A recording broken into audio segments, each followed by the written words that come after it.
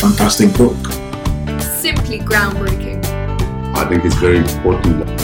Best book I've read. Extremely interesting. Absolutely stupendous. Fun to read. Very well researched. Just phenomenal. Very profound. All aboard, a Fuji Pamoja. All aboard, on the Java Express. Hello. Welcome to episode 3 of the Asian Aspiration podcast. I'm your host, Marie Noel, and it's a pleasure to be here with you today. If it's your first time joining us, welcome. We're happy to have you. If you are a regular, i.e. you've listened to the past 2 episodes, welcome back. It's good to have you here again. Right. So over the past 2 weeks, we've been exploring the main themes of the book, The Asian Aspiration, why Africa should emulate Asia and how it shouldn't. We've talked about the idea behind the book, and last week we addressed the topic of turning a crisis into opportunity. If you haven't listened to those, you must. Like, absolutely must. Oh, definitely. Like, right now. Thanks. Pause. Bye. All right, so today we're talking about, drum roll, Emily, I need a drum roll. Getting the basics right. Yes, you heard that right. Getting the basics right. So there's the notion that many African countries miss the buck or fail to get the fundamentals right to launch their economies onto a successful path. Today we want to tease out that idea a bit more because African countries definitely do need to focus on the basics. And if you're wondering what the basics are, go read the book. Kidding, we're about to tell you, of course. So sit tight and enjoy the rest of the show. But to get us started, we're going to have a chat with Emily van der Merwe, as always, one of the co-authors of the book and the most phenomenal person at the foundation, if I do say so myself. All right, Emily, welcome to today's show. How are you? I'm good, thank you. How are you? I am very well, thank you. Are you excited? Episode 3, man. We're making moves. Yeah, although, for our listeners, we're back in our little room for requirement. Yep. But I've been telling Marie Noel that I'm a bit like a cat, like a temperamental cat. So every second day, I absolutely refuse to do podcasts. Yes, that's very true. And on the days in between, I'm like, yay, let's do this. That is entirely true. But here we are today. Indeed. So thank you for joining us. To get us started, Emily, could you sort of share a little bit about what it means when you say getting the basics right? And why exactly does that warrant a chapter in the book? Okay, sure. So our book consists of 16 chapters. Let's make that 15. 15 chapters. The first 10 are country case studies. Yeah. So we look at all of our countries, beginning with Japan, Taiwan, South Korea, and ending with Vietnam, China. So looking in depth at each of those. And then the next 5 chapters, or the final 5 chapters, are African application chapters. So that's where we look at the actual lessons and trying to answer the question, what does Africa need to do? And so in thinking about narrowing down these lessons into just 5 chapters, it literally went something like, how many do you think we can have? 3 is too few, 6 is too many, so let's go for 5. 5.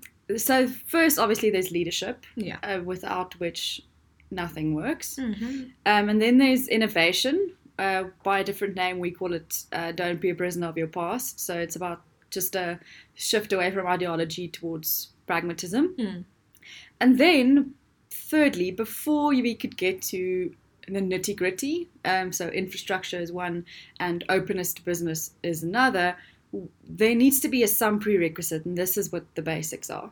So basics then, in short, lesson 3 out of 5, and it's about starting at the beginning, you know. Start at the very beginning, a very good place to start. I'm a Sound of Music fan.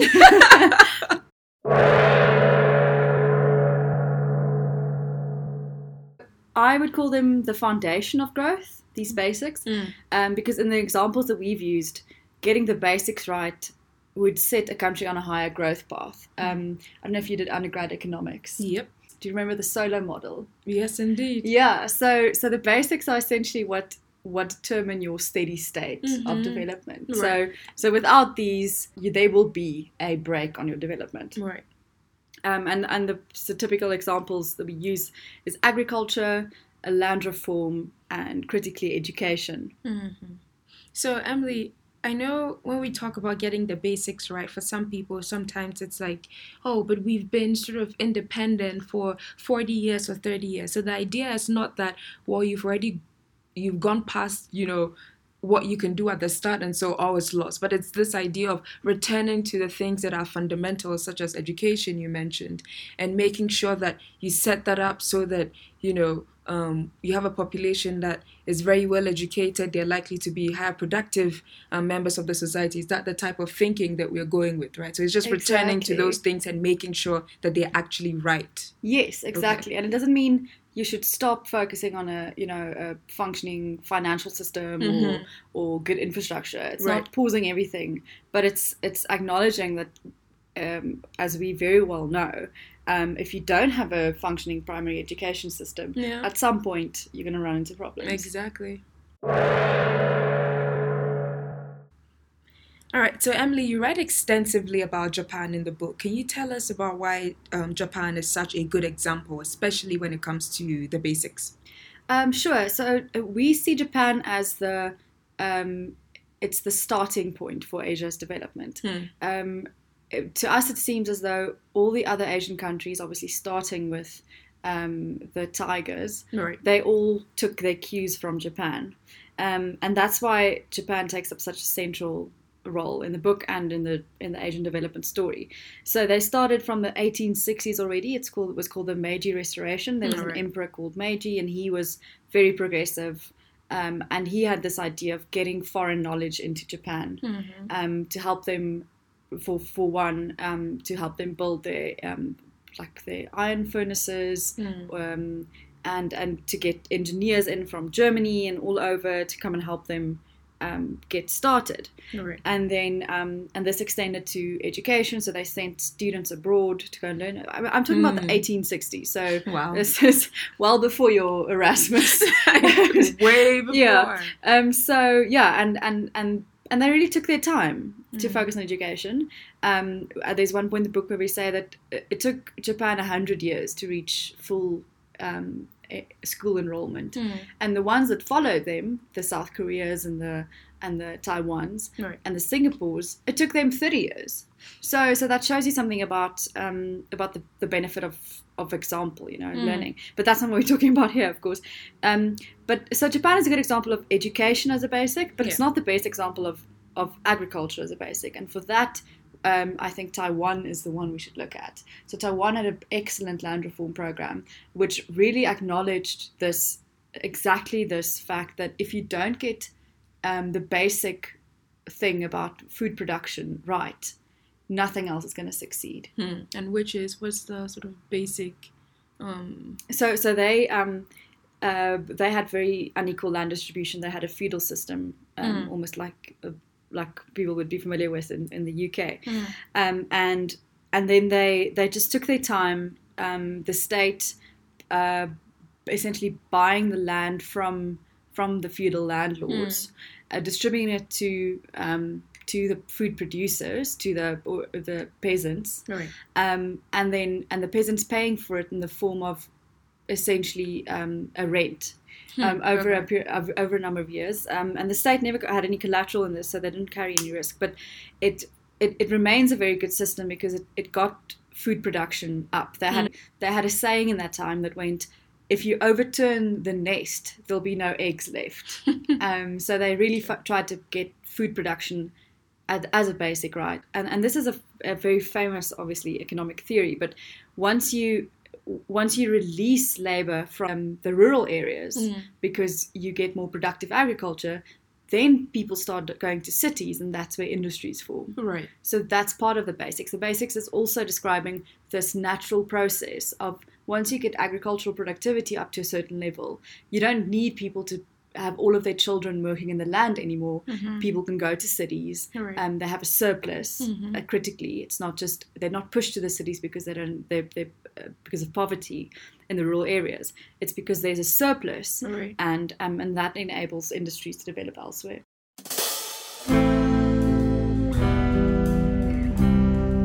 It is, of course, important to ask, as the authors have done in the book, what are the basics Asia got right, and what do African countries need to focus on? To get some answers on this, we asked the British author and journalist Joe Studwell, and here's what he shared. Well, I think there are two obvious basic policy strategies that unify the Asian experience. And the first one is that Asian governments recognized a simple and in some ways obvious but often ignored fact that the vast majority of people in poor countries live in the countryside, and therefore the prioritization of agriculture was the place to begin with policy. East Asia divides obviously into land reform countries and non-land reform countries, but whether land reform occurred or it didn't, governments almost universally focused a lot of resources on the agricultural sector and in all the different ways that you need to focus, not just on extension or provision of subsidy for fertilizer, but also in terms of rural infrastructure to support the creation of markets and so on and so forth.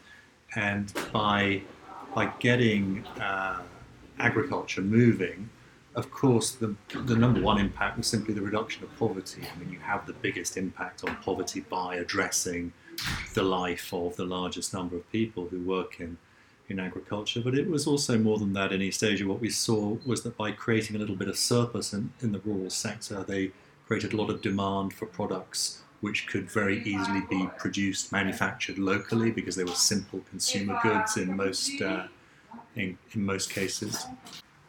Yeah, so you have the fact that the focus on agriculture is poverty reducing. You have the fact that the demand that's created in agriculture connects then to manufactured product that can be made locally, and that indeed is the second big thing that separates East Asia or unifies East Asia in the sense of being a commonality, that you get this overemphasis of the manufacturing side of the economy. And it's done in one of two ways, in as much as in Southeast Asia you see greater reliance on foreign direct investment and in processing manufacturing, and in Northeast Asia, in Japan and China, much more emphasis on the building of indigenous capability. But nonetheless, the stress on manufacturing really is a commonality of the region, and it's manufacturing where a large part of production is for export, and this provides a fundamental discipline when governments provided subsidies of different kinds, whether cheap credit or whether more or free land or cheap electricity or whatever. But the focus on having to produce for export means that when governments were giving subsidy, they could see if they were getting something back in return, because companies had to sell in the international market. It wasn't the same as in import substitution experiments, where subsidy simply is able to produce a lot of globally non-competitive domestic production. So I think that those are the two most obvious policy approaches that define the East Asian experience, obviously applied in different degrees in different countries. In each and every successful case, whether it be Japan, whether it be Taiwan, Malaysia, Singapore, or even Vietnam, the basics were put in place as a matter of priority. A quote from the book that I really liked was that, and it could be taken out of context, but let me know actually when you find it in the book, tweet at us. But this is the lesson from Hiroshima, Japan, and many other Asian countries. If development is underwritten by the basics, there's little that the hand of fortune can do to halt that. There's this myth of leapfrogging. Oh, yeah. Yeah. Of course. And it just doesn't work. There is no such thing as leapfrogging the basics. You can't skip over agriculture and or agricultural productivity and education and go straight to rocket science, you know? And so we have this great example, I think we even mentioned it in the book, of while we were in Taiwan, on our research trip, visiting, coincidentally, the Acer HQ in Taipei. So Acer, some of you might know, very big tech company. Started with laptops in the 80s, I think it was 86, and grew into a massive personal computer company, started by Stan Shi, who is from Taiwan.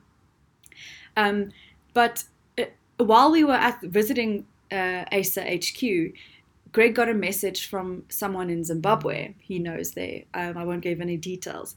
But essentially the request was from this person that we advise them, help them, because they want to set up a tech industry in Zimbabwe.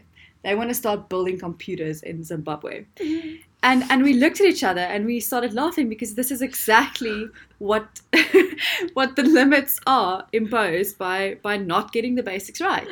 How can you develop a tech industry if you don't have any, supporting industries? If you don't have, for example, universities that teach programming, or for starters, you need industries that can support or supply parts. You can't just import all the components of a computer and then build it and there's your tech industry. That's not a tech industry. That's an assembly line.